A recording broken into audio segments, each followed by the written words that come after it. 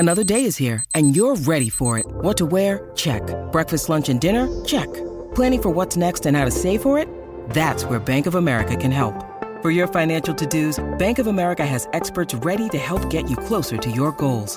Get started at one of our local financial centers or 24/7 in our mobile banking app. Find a location near you at bankofamerica.com/talktous. What would you like the power to do? Mobile banking requires downloading the app and is only available for select devices. Message and data rates may apply. Bank of America N.A., member FDIC. Mom deserves the best, and there's no better place to shop for Mother's Day than Whole Foods Market. They're your destination for unbeatable savings, from premium gifts to show-stopping flowers and irresistible desserts. Start by saving 33% with Prime on all body care and candles. Then get a 15-stem bunch of tulips for just $9.99 each with Prime. Round out Mom's menu with festive rosé, irresistible berry chantilly cake, and more special treats. Come celebrate Mother's Day at Whole Foods Market. Have you noticed society is rapidly changing? Our institutions have been politicized, with distrust at an all-time high. The financial markets are volatile, and job markets are constantly in flux. Technological advances are making you more isolated every single day, and it's becoming increasingly difficult to know who to trust. But studies have shown that your happiness, well-being, and security are dependent on your network. Your network is your tribe, and to get ahead, you'll need to be part of a network that inspires, supports, and challenges you.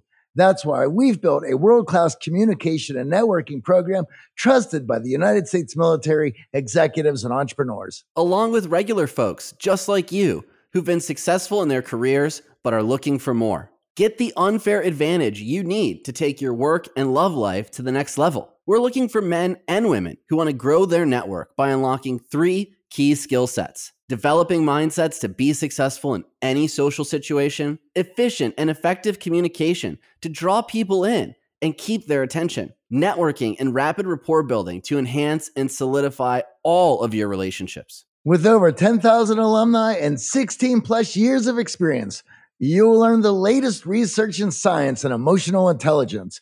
Build a high-value network that delivers an engaging and fulfilling life. Take advantage of any social environment with confidence and magnetic charisma. Learn to communicate at a deeper level, cutting through small talk fluff. So what are you waiting for? Apply today at unlockyourxfactor.com. That's unlockyourxfactor.com. Welcome to the Art of Charm podcast, where we break down the science of powerful communication and winning mindsets so you have the cheat code to succeed with people. Every episode is jam-packed with actionable steps to unlock the hidden superpowers inside of you. Level up with us each week by listening to interviews with the best in business, psychology, and relationships. We distill thousands of hours of research into the most effective tools and the latest science so you can start winning today. Let's face it, in order to be seen and heard, your communication needs to cut through the noise, and we're going to show you how. I'm AJ, successfully recovered introvert, entrepreneur, and self-development junkie. And I'm Johnny Zubak, former touring musician, promoter, rock and roller, and co-founder here at The Art of Charm. And for the last 15 years, we've trained thousands of top performers and teams from every background. We have dedicated our lives to teaching men and women all they need to know about communication, networking, and relationships. You shouldn't have to settle for anything less than extraordinary. Today we're talking with Dr. Russell Kolts. Dr. Kolts is one of the world's most recognized experts regarding anger, attachment style difficulties, and self-compassion. He's written several books on the topic, including CFT Made Simple, with CFT standing for Compassion Focused Therapy. Dr. Kolts is also a clinical psychologist and professor of psychology at Eastern Washington University. Today we discuss the evolutionary role anger plays in our survival and how it impacts our relationships. We also discuss how shame accompanies anger and what we can do to keep anger from steering us off course. Plus, the simple way to grow your self-compassion as the antidote to anger, and the best way to show up for people in relationships that may be struggling with anger. Welcome to the show, Dr. Kolts. So great to have you. I know for many of our clients, their experience around getting to a place that society would say is success, but internally feeling empty, feeling unworthy, feeling disconnected, feeling lonely, the first emotion that comes up for them is often anger. And then we see this misplaced anger can lead to violence, can harm our communities, and all of the downstream effects it has on relationships.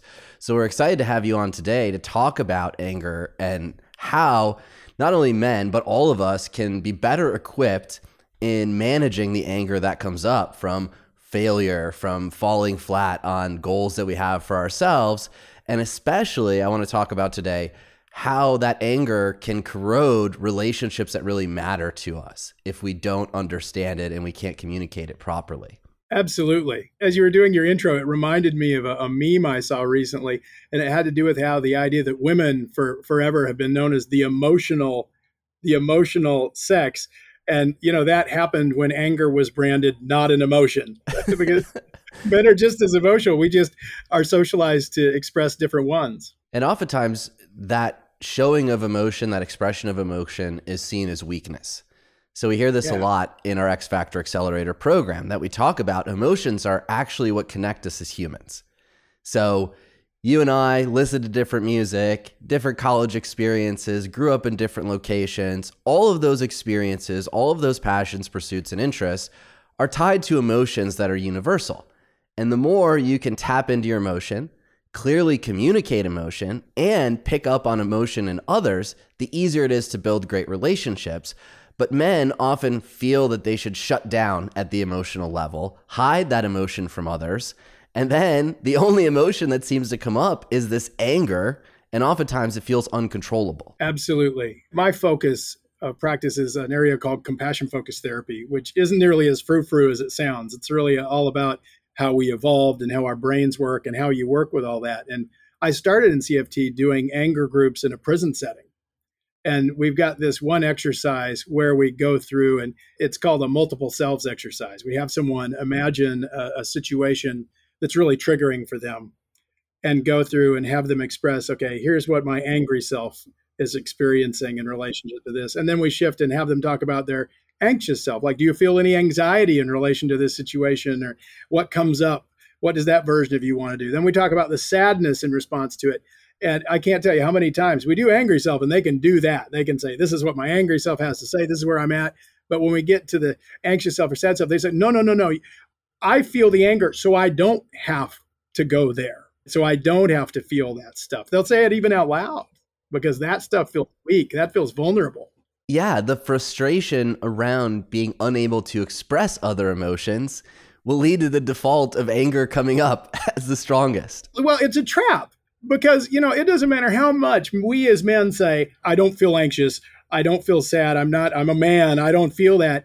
Well, actually, you're a human being with a human brain. So you do feel that. And when those feelings come up, we've got a chance. We can recognize a choice. We can recognize and work with it, or we can do all this stuff to try and cover it up and avoid it, which, as you know, creates lots of other problems in our lives and relationships. There's two things that men need to look out for in anger, and I would love to hear your thoughts on this. And one is when anger isn't dealt with, you maybe even use it for fuel, which a lot of young men will to drive them. However, if you're not careful, that fuel that you are using to get motivated to do certain things, if not dealt with or channeled into a productive manner, will consume you. Yeah. And once it consumes you, you'll be making lots of terrible decisions that are coming straight through that lens. And that lens is coloring everything. And when it consumes you, you can't see your way out of it. And then the other point to that is when anger is all that you face and the patterns that you have developed keep running and you haven't dealt with those or learned to break those patterns, at some point, if anger doesn't consume you, you submit to it. And then you just look for ways to be content in life so you don't have to face any challenges that start to stoke that anger. I love doing compassion work with men specifically. And part of the reason I love doing that is that people have a lot of misconceptions about what compassion is. They think it means being sweet and soft and nice and letting other people off the hook or letting yourself off the hook or, everything's okay. It's going to be okay. And that's not what compassion is. Compassion is what we do when shit gets real. Compassion is literally what we do in the face of suffering or struggle, right? And if we look at people who struggle with almost any major emotional disturbance, anxiety, anger, whatever, what that's about is trying to find ways not to feel uncomfortable. Things go bad and it's like, how do I not do that? So compassion is really about being able to be courageous in the face of that stuff when it's painful, when it's uncomfortable. Some of the most painful, uncomfortable stuff, as you guys may know, is the stuff we hate about ourselves, right? The things, the sort of shadow sides of us that we see that we're really uncomfortable with, that we just rather pretend don't exist at all. It takes a lot of courage to face up to that and say, okay, this is what it's like in my life right now. What would be helpful to work with that? That's really what it's about. So, and that I mentioned these groups we did in the prisons. I can't tell you how many times the first day when I mentioned compassion, these men would roll their eyes at me, like not metaphorically, like literally roll their eyes at me. And then about session 5 or 6, it clicked for them. I'd ask something like, well, what's stronger, right? The anger you use to not feel fear, anxiety, or sadness, or the compassion that allows you to turn and face it and say, wow, this really hurts. What would help me work with that? Now, Johnny, the point you made on anger as fuel, I think is really important, because in some ways we propagate that. We say, you can use it as your fuel, but there's some problems with that. And one of the big problems is that anger really, it's an evolved threat response. The reason we have anger is to help us fight off the kind of threats that our ancestors faced like 100,000 years ago. And so when people talk about fight or flight, these days we talk about fight, flight, flee, and fawn. They're different sort of ways to respond to threats. Anger's the fight response. The energy of anger is inherently aggressive. It's inherently hostile. And so it can fuel us, right? Particularly if you're like an MMA fighter or a football player or something. But yeah, I tell people anger is a wonderful sign, but it's a terrible strategy, because most of the stressors that you and I will face in our everyday lives, anger is horribly suited toward. If we act out the urges that our anger is bringing up in us, those sort of primal aggressive urges, we're going to mess up our relationships. We're going to mess up our workplaces. It's going to create more problems for us. But can we just use it? Can we just harness it a little bit as fuel? Well, we can. But it's kind of like the dark side of the Force. I hate to use cheeky Star Wars metaphors, but it's kind of like that. The way the human brain works is that everything we do or say or think or whatever we do, we're activating patterns of cells in the brain. We're linking up patterns of cells, and every time we light up that set of cells, it strengthens it. That's how habits are built, right? When we practice a new guitar chord, right? I learned a new guitar chord the other day. And the first 50 times you put that on, it's like, oh, it's so hard. And then, you sleep, and then the next day it's a little easier. And then you sleep and you practice. And at some point, boom, right? It just slaps on effortlessly. That's because that pattern of cells in the brain was activated so many times that the cells and the connections between them were strengthened. So what happens? Same thing happens when we're using anger as fuel. Every time we connect with those angry patterns of being in the world, every time we indulge in like angry fantasies or angry thinking, we're strengthening the patterns of the brain that are going to make it increasingly easy for us to go through the world as an angry person, right? Because once those patterns are worn in, they just fire off automatically after a while. So it's about starving those patterns by recognizing them and saying, I don't think I want to be like that. And then thinking about, well, what kind of man do I want to be? What kind of person do I want to be in the world? And how do I build new patterns that reflect that? And then activate those patterns again and again and again so that they strengthen, the other ones gradually weaken. And then at some point, the balance shifts. So that's my problem with anger as fuel. Even if it pays off in the short term, we're probably shaping our personalities because we're shaping our brains in ways that are going to cause problems with us going forward in our lives. I know people who are currently predisposed to anger, short fuses, right? And they're not people you want to spend much time around. Oh, no. And you can see, AJ, that's a great point. You can see how it becomes self-perpetuating, right? Because if anger is manifesting us in these sort of hostile ways of being in the world, people start shifting back. They start avoiding you. And a lot of people who struggle with anger, like me, I mean, if you saw my TEDx talk, that's historically been a struggle of mine. And what happens is you notice people starting to avoid you. You notice like, wow, sometimes I'm the problem and people don't want to be, and that hurts. And the easiest way to deal with that hurt, I mean, it's hard to deal with that hurt by saying, oh, look, I'm doing things that are driving things away. How do I do better? It's much easier to just say, well, they're jerks. People are jerks. So we'd retreat back into the anger. It makes it very hard to escape, right? Because escaping means sort of taking responsibility for stuff that feels really vulnerable and really scary, and like being willing to, I got to work on me stuff, and I don't quite know how to do that, and that feels really scary. It's easier to retreat back to, well, everyone else they're the problem, they're the jerks. Johnny, we know if you listen to the show, you are driven. In fact, we're driven by the search for better. But when it comes to hiring, the best way to search for a candidate isn't to search at all. Don't search, match with Indeed. If you need to hire, you need Indeed. Indeed is your matching and hiring platform with over 350 million global monthly visitors, according to Indeed data, and a matching engine that helps you find quality candidates fast. Ditch the busy work. Use Indeed for scheduling, screening, and messaging so you can connect with candidates faster. And Indeed doesn't just help you hire faster. 93% of employers agree Indeed delivers the highest quality matches compared to other job sites, according to recent Indeed survey. We have hired a lot of team members over the last 17 years. Going through endless resumes, well, that's a time sink. But you know what else is a time sink? Interviewing endless people, because they're all going to give you the best face forward. That's why we love Indeed, leveraging over 140 million qualifications and preferences every single day. Indeed's matching engine is constantly learning from your preferences. So the more you use Indeed, the better it gets. Join more than 3.5 million businesses worldwide that use Indeed to hire great talent fast. And listeners of this show get a $75 sponsored job credit to get your jobs more visibility at Indeed.com/charm. Just go to Indeed.com/charm right now and support our show by saying you heard about Indeed on this podcast. Indeed.com/charm. Terms and conditions apply. Need to hire? You need Indeed.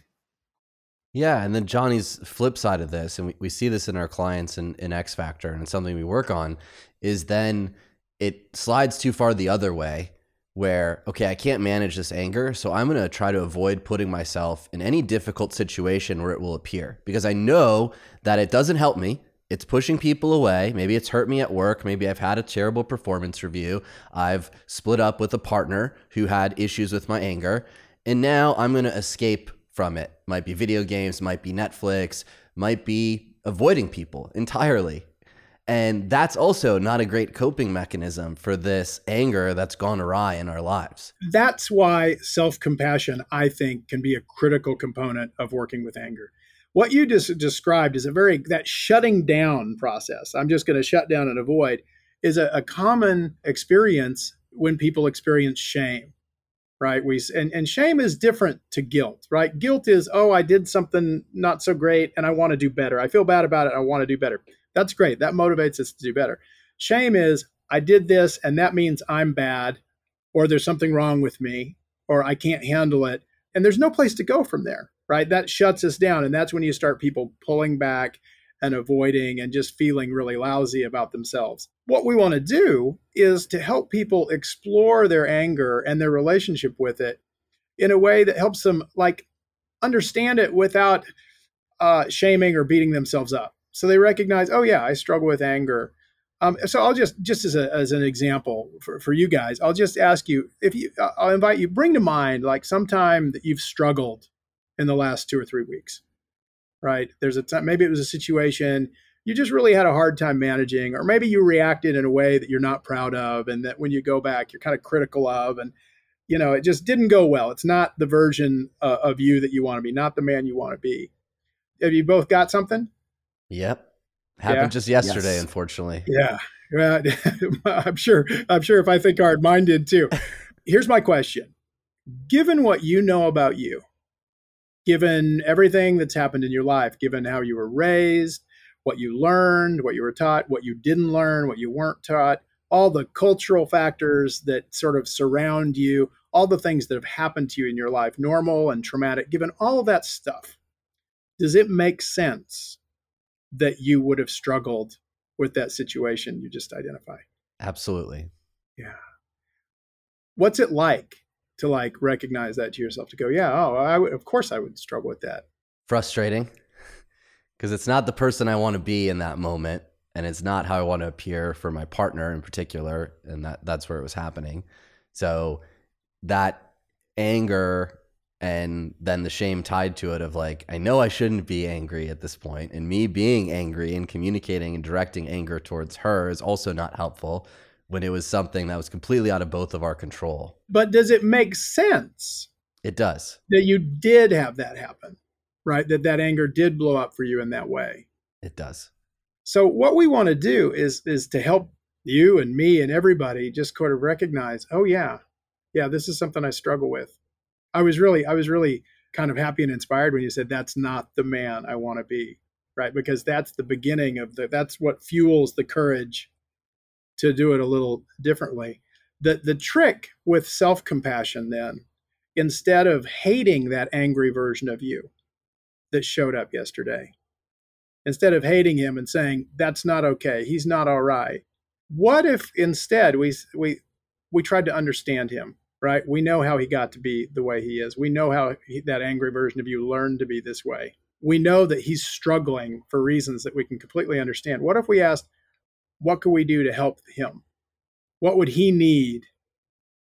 What would be helpful for him to respond differently in that situation? And when you begin to ask that question, right, responding with anger is all about being stuck in threat. But if you can begin to identify the situations that put you in to that, and you mentioned your partner, a lot of, for particularly men, it's like relationship triggers. That's the stuff that gets it.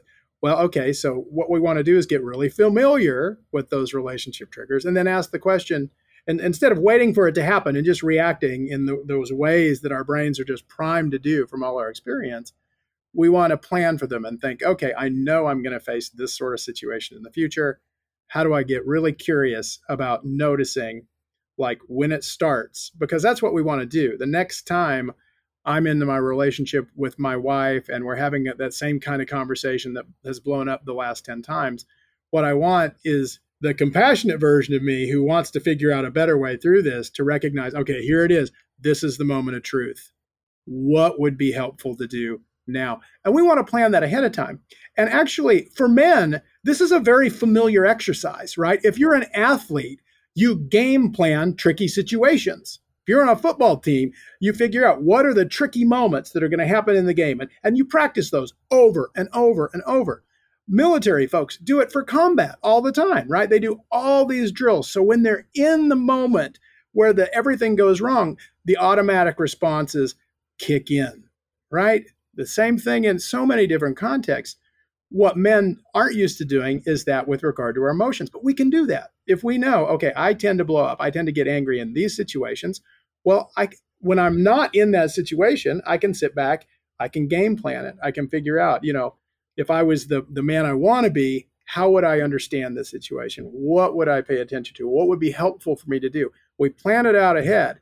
We practice it, right? Going through it, we can use imagery to practice it in our minds so that when we're in the situation, we don't have to be creative. We already sort of know what we're going to do. And of course, we do that for a while and things get better. And then a new situation that we didn't anticipate pops up and we have to do it all again. But I think if we approach it we start from that compassionate perspective of thinking, okay, what would be helpful, rather than shutting down and just concluding, I'm a horrible boyfriend or a horrible husband or a horrible partner or whatever, and just giving up. If we say, yeah, that is a situation that's really tricky for me, what would be helpful? That opens the doors to all sorts of things we can do. People tend to be pretty creative, actually, when they ask themselves that question.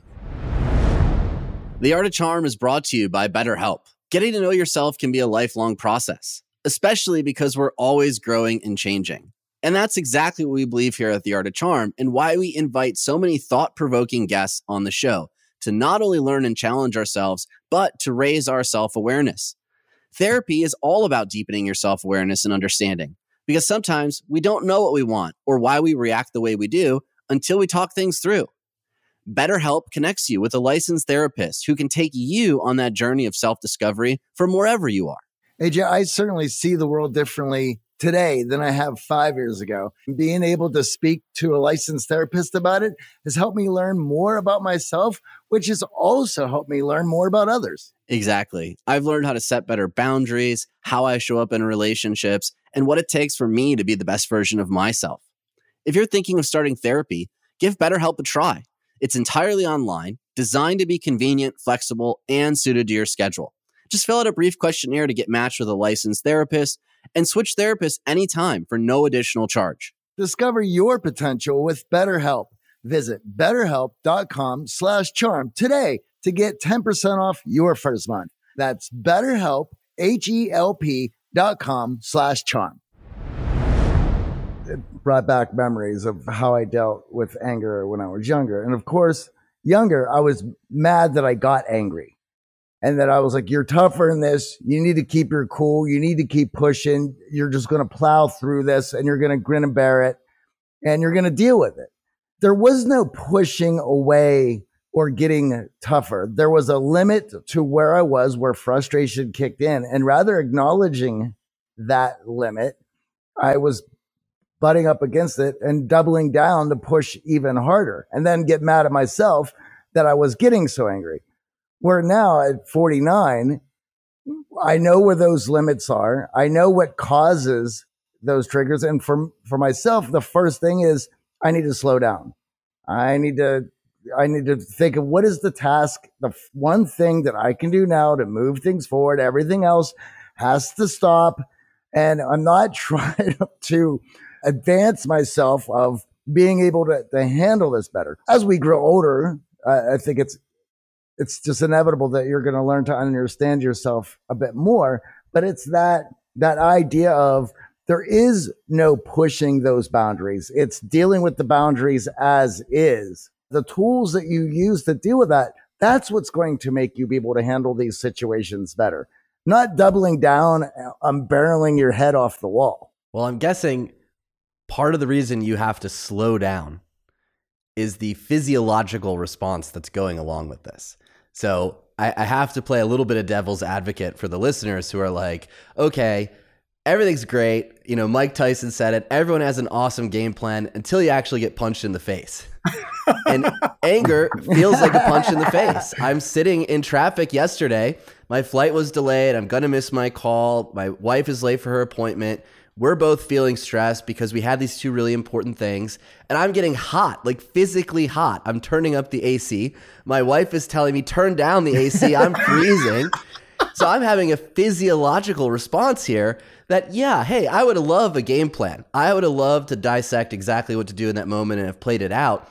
But the physiological response was often overriding my ability to even think about a game plan and think about who I want to be in that moment other than snapping. And I know that snapping at each other gets us nowhere. You know, and then the other 40 minutes in traffic home was just silence. That's terrible. AJ, that's why the first step in your game plan, which you can't create on the spot, you have to do it ahead of time, is slowing down your breath, right? Doing something to actually, as Johnny said, slow down and shift out of that threat state. In compassion-focused therapy, we group emotions according to evolutionary function, right, into three systems. So the system that we're talking about, if I had a piece of paper, there are three, we usually represent them in circles. So the first one we call the threat system, right? That's anger, anxiety, fear, disgust, right? And that's the stuff that evolved to help us identify and respond to threats, right? Then there's drive, which excitement, interest, engagement, right? And that's all about pursuing goals.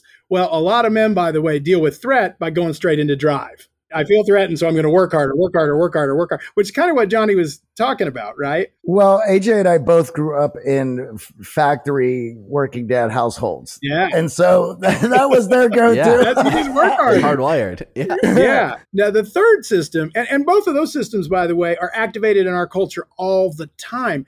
Because if you hit people in threat or drive, that moves behavior. And particularly it moves behavior like buying things you don't need. Yep. Right, which our economy kind of relies on. So if you turn on the news or on the advertising, it's threat drive all the time, right? You look like crap, but if you buy my special shirt that clings just right, you'll look great, right? So threat drive. Johnny's got a few of those. I think we all do by now.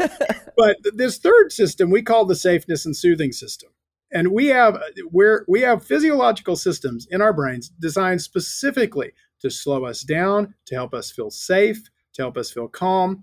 And this is really important because when you're in threat, when you're angry, when you're anxious, whatever, everything shrinks down to the threat, right? Our attention, our thinking and reasoning, all of that narrows, right? When we feel safe, when we slow things down in the way Johnny was talking about, it opens back up again. So when this happens, I can be creative, right? I can problem solve. I can empathize. I can see things from different point of views.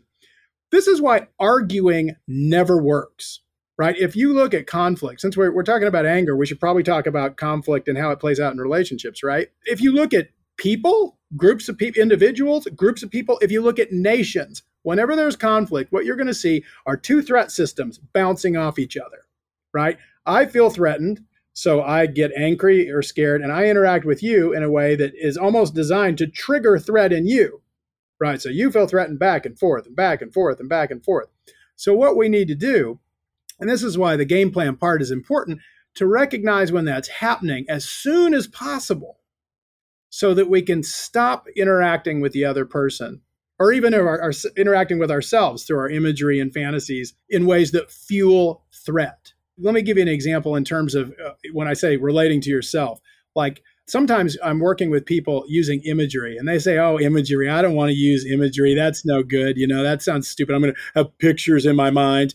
And my response is, dude, you're already using pictures in your mind to work with your emotions. Mm-hmm. Think of what happens when you're angry. What are you doing? You're playing it again and again, going back through the situation.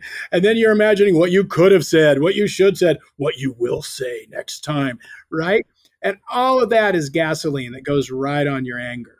We can harness that, right? If we recognize that we're starting to do that, particularly if we do it early, right, before we're in full rage mode, we can go, okay, here I am. I'm doing that thing. Is this that's gonna fuel the anger rather than soften it? What do I want to do instead? Right. And the first recommendation is, okay, slow down the breath. And then, if it involves my wife, maybe try to remind myself how I feel about her and how I want her to experience me. I want to speak to your point too. The everyone's got a plan till you get punched in the face. With regard to anger, a question I get a lot of the time too is, what do I do when I'm in full rage mode? Like something's triggered me and I am there, right? I'm right there. And it's like people want me to tell them, well, here's this magical psychology technique that you can use and whoo, it'll be gone. Well, you and I both know that doesn't exist, right? When they ask me, what do I do when I'm full rage? The answer is, well, not much. What you want to do is create space between you and any other person or any other situation that you're going to engage with to make it worse. To create that space so you can then do what we're talking about. Slow down, notice what's going through your mind and think, okay, how can I shift to something that'll sort of help me feel safe? And it only takes so many times to relive that pattern of getting angry, figuring out how you're going to do it while you're angry and everything is distorted, coming back to that situation that much more angry because you've been stewing on this, dealing with the problem and how you've pictured all this in your mind, only for everything to go sideways because half the stuff that you pictured in your mind isn't even happening. The other person wasn't even feeling. They're looking at you like, what are you even talking about? Absolutely. Well, and here's the thing. And actually, one thing that can be really helpful in working with anger in terms of preventing those unwanted consequences as things is to sort of recognize what anger's like. Anger's really interesting. There's a lot of scientific studies that look at the nature of anger, and there's some interesting things. So it's designed to motivate us to respond right now.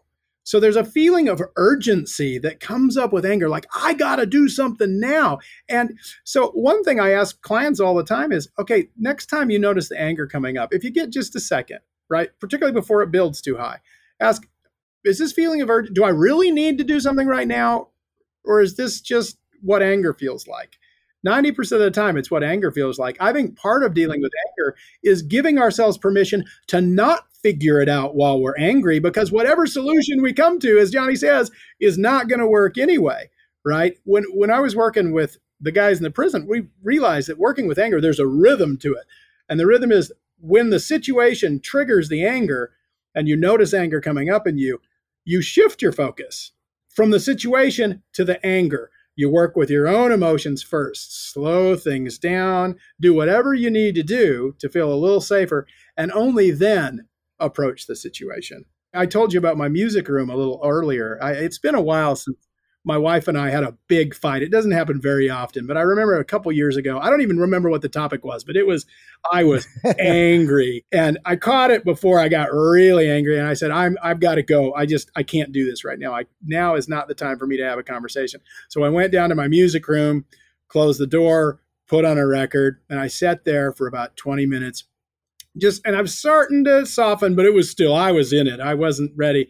And my wife comes and knocks on the door and opens up and said, "Can we talk?" And I said, "Actually, no, right now I need a little more time. I'm not there yet. So, if I'll just come to see you in a little bit, but not right now." And then she left. And I want to make it clear, when I asked her to leave, I wasn't pushing her out. I was keeping me in. Because in that moment, I knew there was nothing coming out of me that was going to be helpful at all.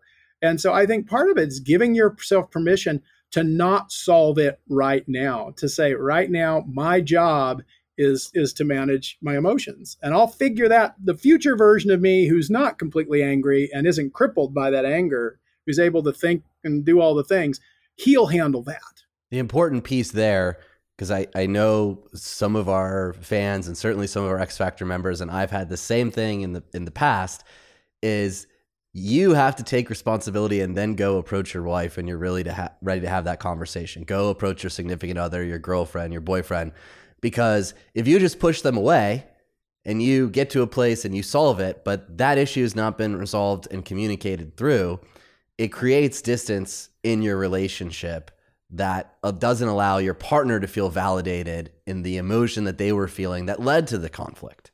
That's the difference between coping and avoidance, right? Avoidance is this situation blew up, so I'm just going to move away from it, but I never come back and deal with it. What we're talking about is the situation blows up, you step aside, get yourself together, get balanced, and then you come back and deal with the original situation and deal with the problem, right? Because if we don't come back and do that, if it does, it's not that problem continues, it'll be other ones, like, as you say, the relationship, right? There's no resolution on the other end. So it's all about coming back, shifting back away, and then balancing and coming back. Now, growing up in a Catholic family, shame was a very powerful motivator to discipline and raise kids. And I know you talk a lot about attachment as well. And I know many of our clients in X Factor have an uncomfortable relationship with shame because it's been used as a weapon by their parents. They've tried their best to avoid it, or they're holding on to one intense moment of shame and they can't diffuse themselves from that feeling. So that leads to avoidance in other areas of their life. So I'm glad we brought up shame because anger is certainly part of it, but shame seems to be even more difficult for many of us to manage. There are different ways anger can play out. And I think for a lot of people, the reason their anger problems are ongoing is shame. I think some of us, we see ourselves acting out in ways that are harmful to people we care about.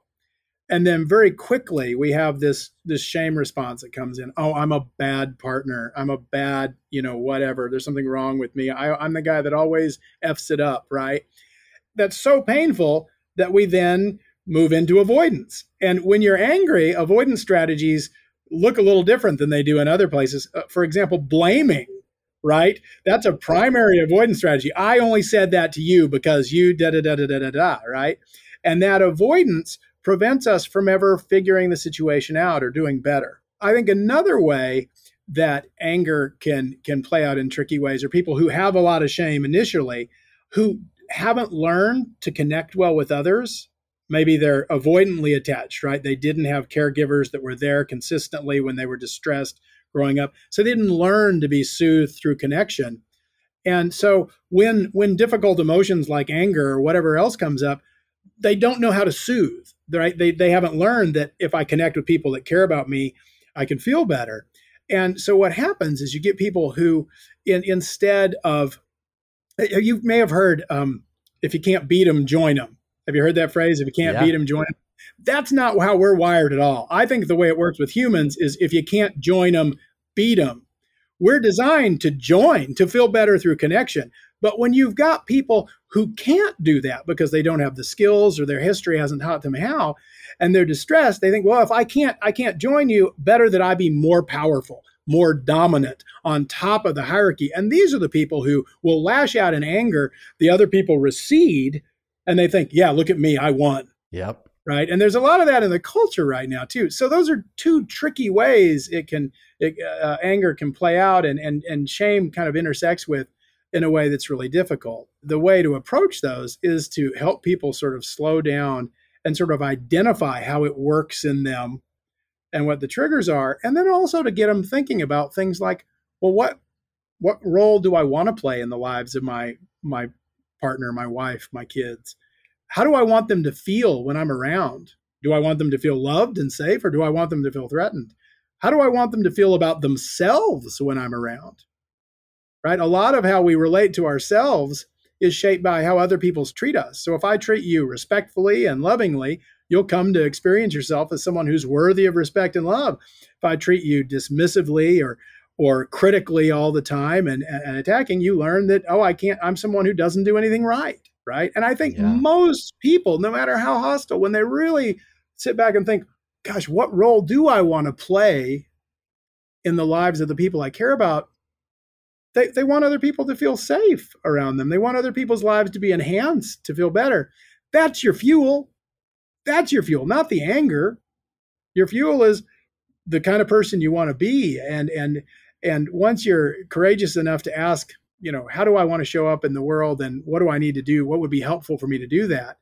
That's a different approach to it than, oh, look, I do these things and I'm horrible because I do these things and I've got to do something. If we approach working with our anger in critical ways that keep us in threat, then we're stuck in the same loop, right? It's just like if we attack somebody else, we're not going to get someone else out of their anger by convincing them that their anger is wrong. Right? Absolutely not. It never works.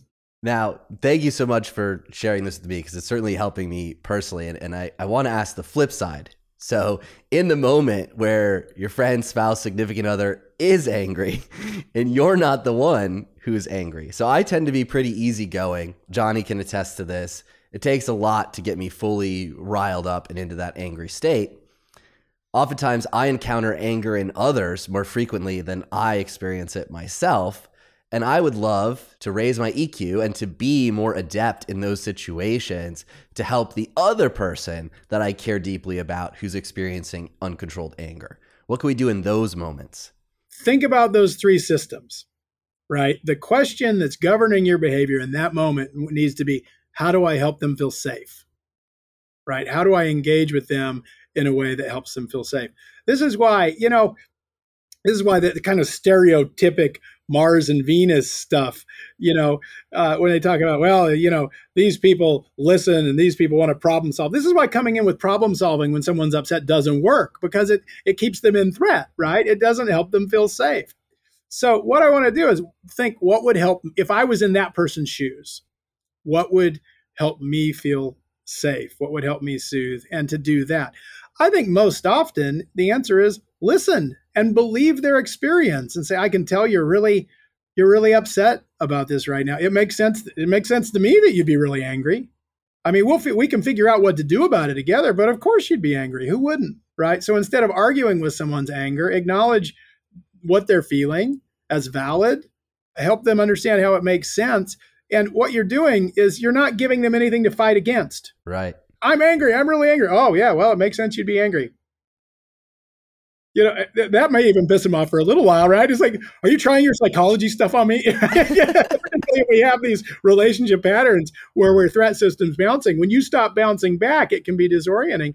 But when people feel heard and feel understood and feel like, oh, you recognize why I'm upset and it makes sense to you, that naturally helps us feel safe. We naturally kind of come down. You'll certainly get farther with that than saying, I know you're wrong, or I know you're upset. And you're wrong for being upset, and here's why. Yeah. You better dodge some projectiles there.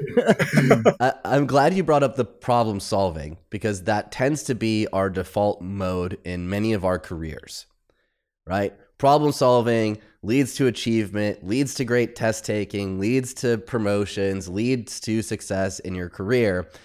And often when we bring it into our relationships, we don't realize that other people can perceive our problem solving as judgment. Yeah. You couldn't figure it out for yourself. Right. We're saying we have the answer and you didn't have the answer. That's what's happening subconsciously. It's like, oh, you didn't see this path? Well, this one's the obvious one. And that is not helpful in these moments, especially in a moment of anger, but in many other contexts in our relationship. And oftentimes just stopping and asking, do you need to vent? Would you like me to listen? Or are you looking for a solution? Can distance yourself and catch you before you go to your default problem-solving mode that pushes people away.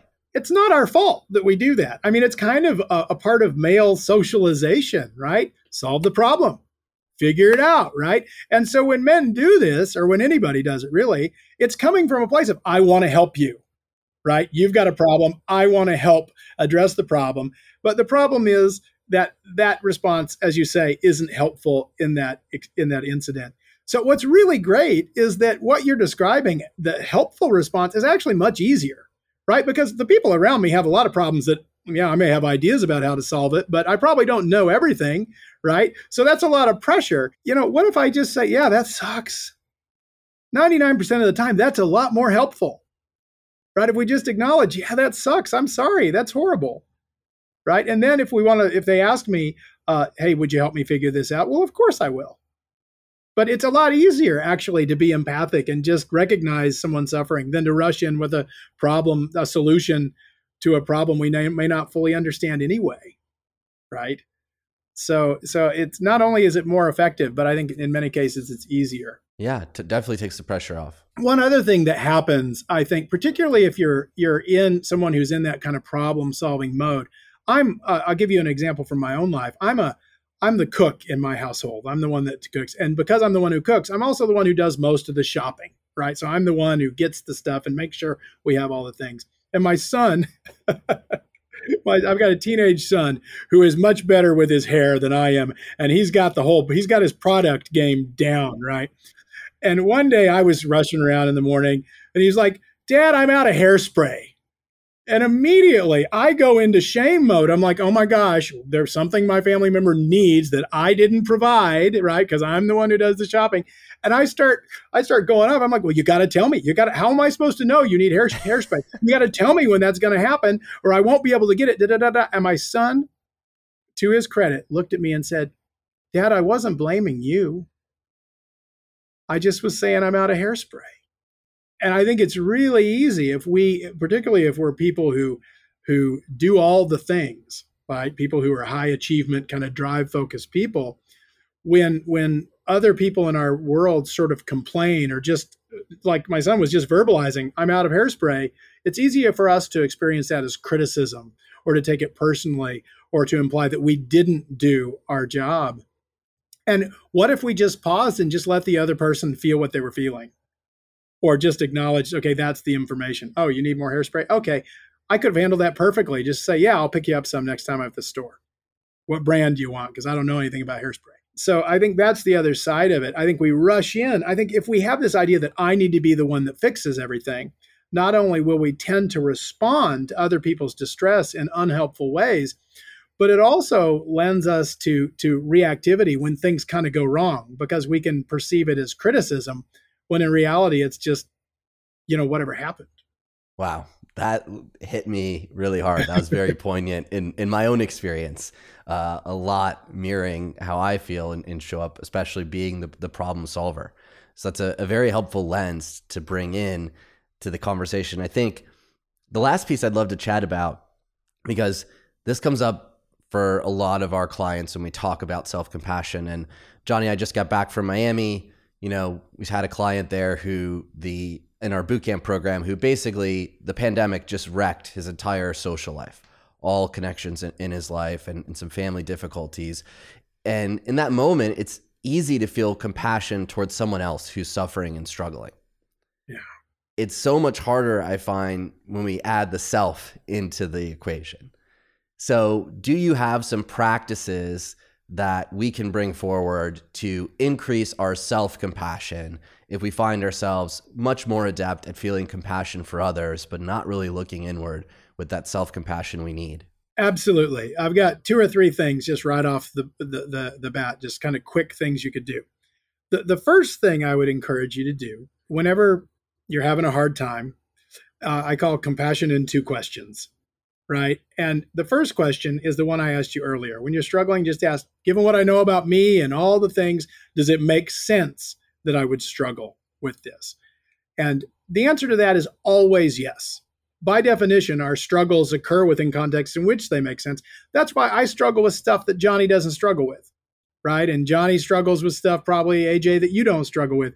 AJ, I don't know if you struggle or not, but if you do, I bet maybe there are things you struggle with that I don't, right? Because we're shaped in different ways. So we ask, does it make sense I would struggle with this? And then we answer, oh, yeah, of course.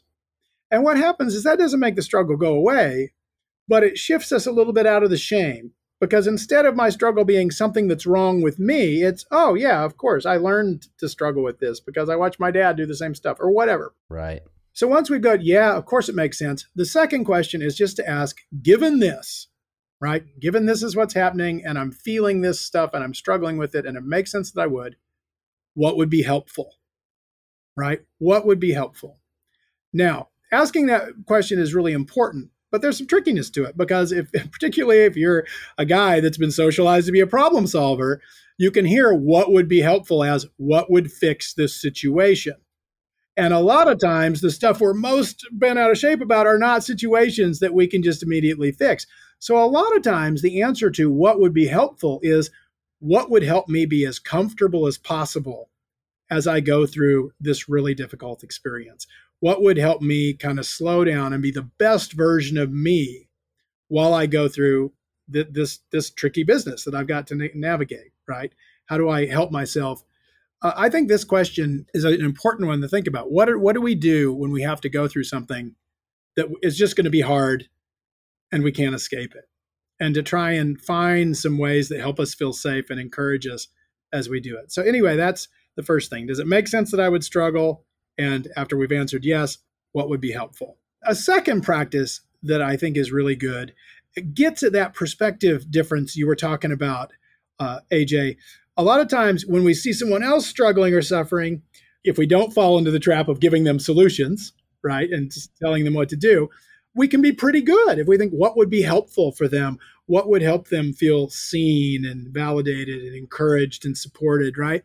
So what we can do is imagine if someone that I really loved and really only wanted to help was going through like this exact thing I'm going through. What would I want to say to them, right? If you're someone who you have compassion a lot easier for other people than yourself, just imagine giving it to someone else and then saying, okay, what would it look like if I gave that to myself, right? What would I say to myself? When I'm doing therapy, a lot of times, I use kind of a languaging trick. You may have even heard me I used it a little earlier. Hopefully it wasn't disorienting. I talk about versions of the self. So, for example, I'd say that angry version of you. And I just did a training the other day and I have a graphic that I used then here. So one of the things that happens, this is my compassionate self chart here.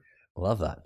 If you put anger in the middle, feelings and motives like compassion aren't just how you feel.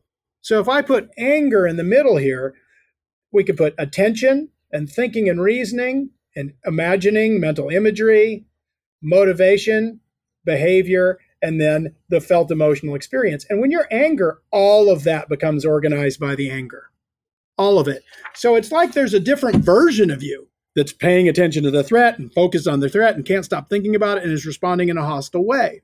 We can't get rid of that version of us.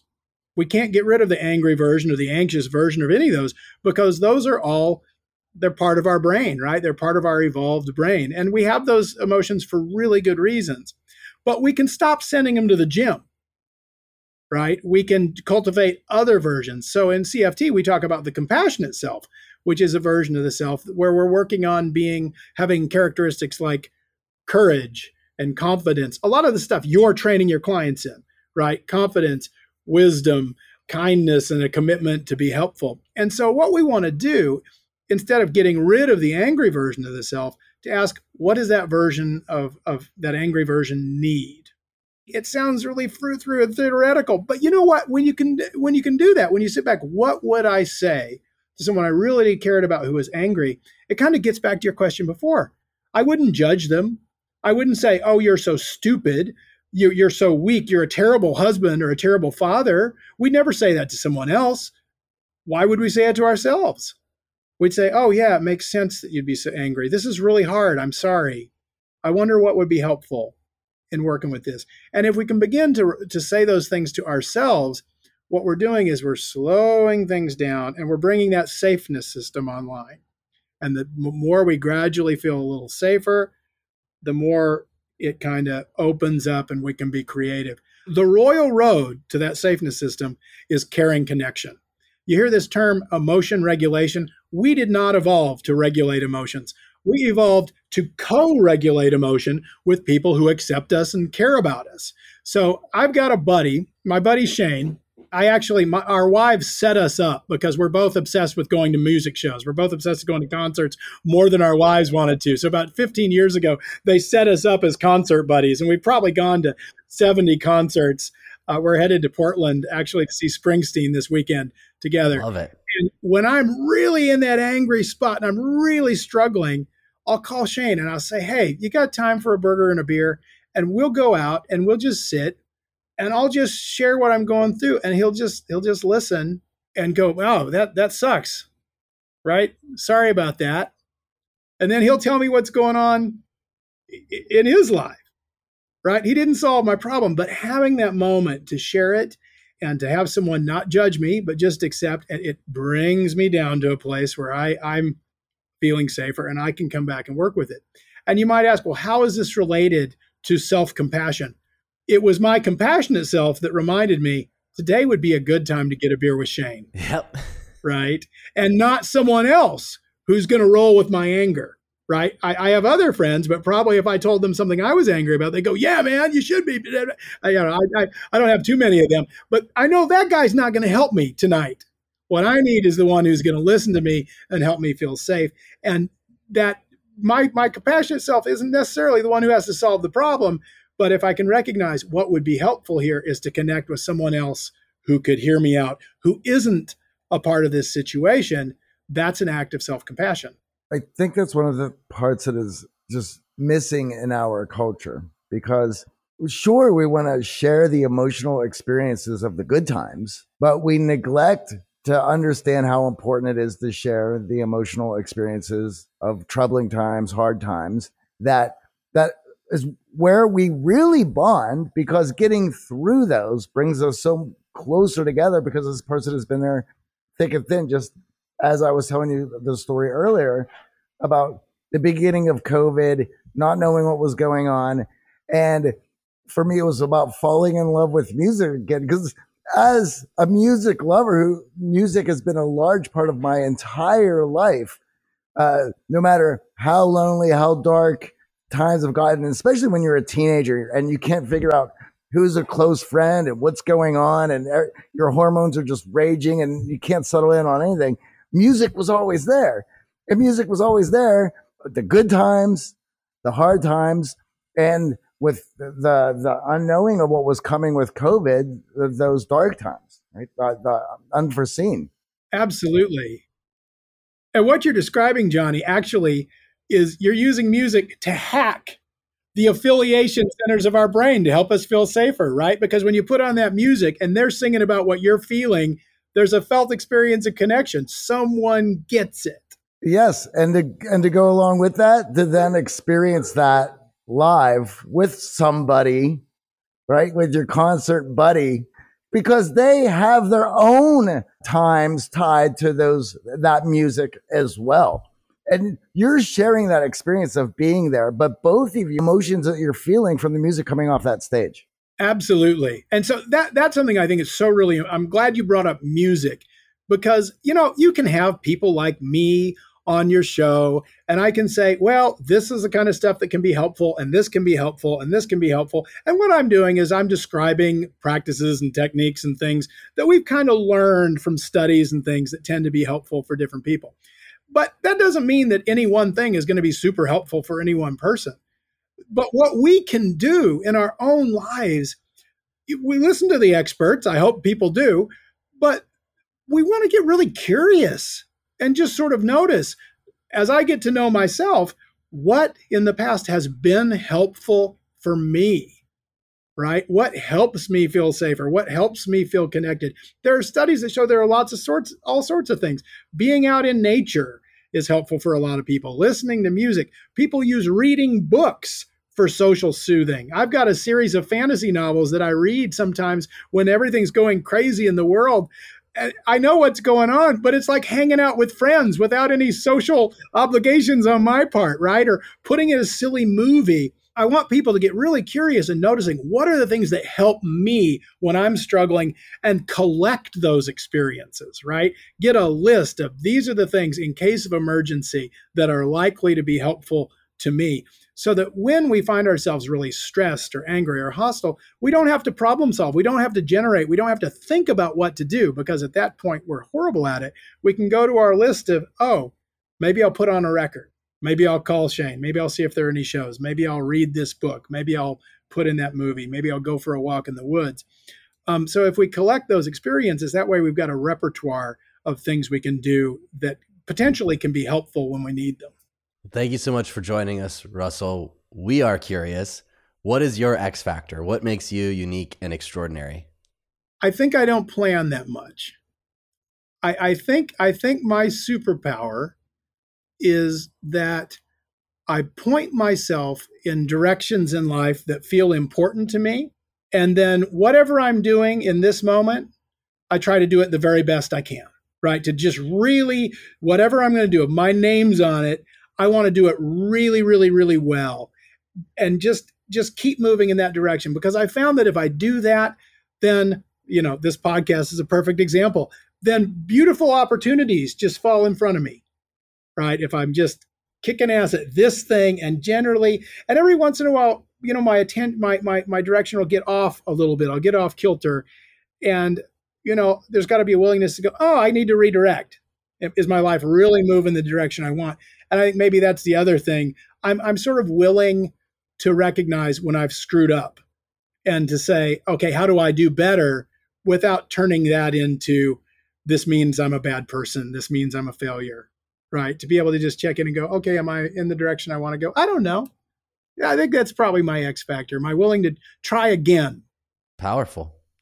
Where can our audience find out more about you and what you do? Well, I need to get my website back up. I have a website called compassionatemind.net, but it's down now. The easiest way to find me, my name is Russell Kolts. It's RussellKolts, which it turns out is a ridiculously unique name. There's no one else with that name, as far as I know, in the world right now.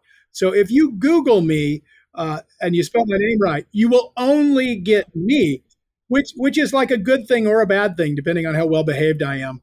But that's probably the easiest way. I've got books on the major retailers and things like that. And my email at Eastern Washington University is pretty easy to find. Well, thank you so much for joining us. Glad we could make it happen. This is really powerful. Cool. Well, thanks for having me. This was great. I love what you're doing.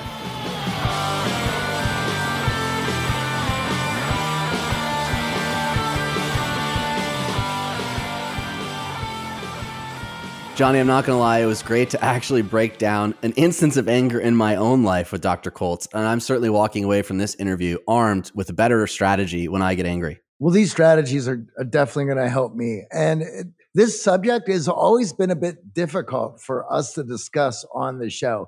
And I feel that Dr. Russell Kolts was the perfect guy to lay it out for us. This week's shout out goes to Jason, who told us a story about his last few dates. You see, Jason mentioned that in the past, he was so anxious and in his head that it killed the energy. He felt like a robot. So he started using our simple conversational frameworks, and the dynamics of the date changed drastically. It's made him relaxed, and the date's more fun. It is so effective, he began using the same frameworks at his business luncheons, and his boss remarked how smooth he was. He now looks forward to using these strategies every chance he gets. Right on, Jason. I'm glad to hear it. If you listen this far, my guess is that it's because you want more out of life and finally succeed at love work in life. If that's the case, then join us, the Art of Charm team, and listeners just like you, who are experiencing breakthrough conversations, supercharging their confidence, and growing an incredible network inside our world-famous X Factor Accelerator program. The X Factor Accelerator is where high-achieving, like-minded people meet, strategize, and unlock their hidden X Factor to make sure that they get the most out of life's opportunities and unlock those doors keeping you from success. We start every month with an intense goal-setting strategy session, so you have a personalized plan of attack, as well as weekly implementation sessions, which are opportunities to practice your conversation skills, rapid rapport building, and supercharge your charisma through powerful communication.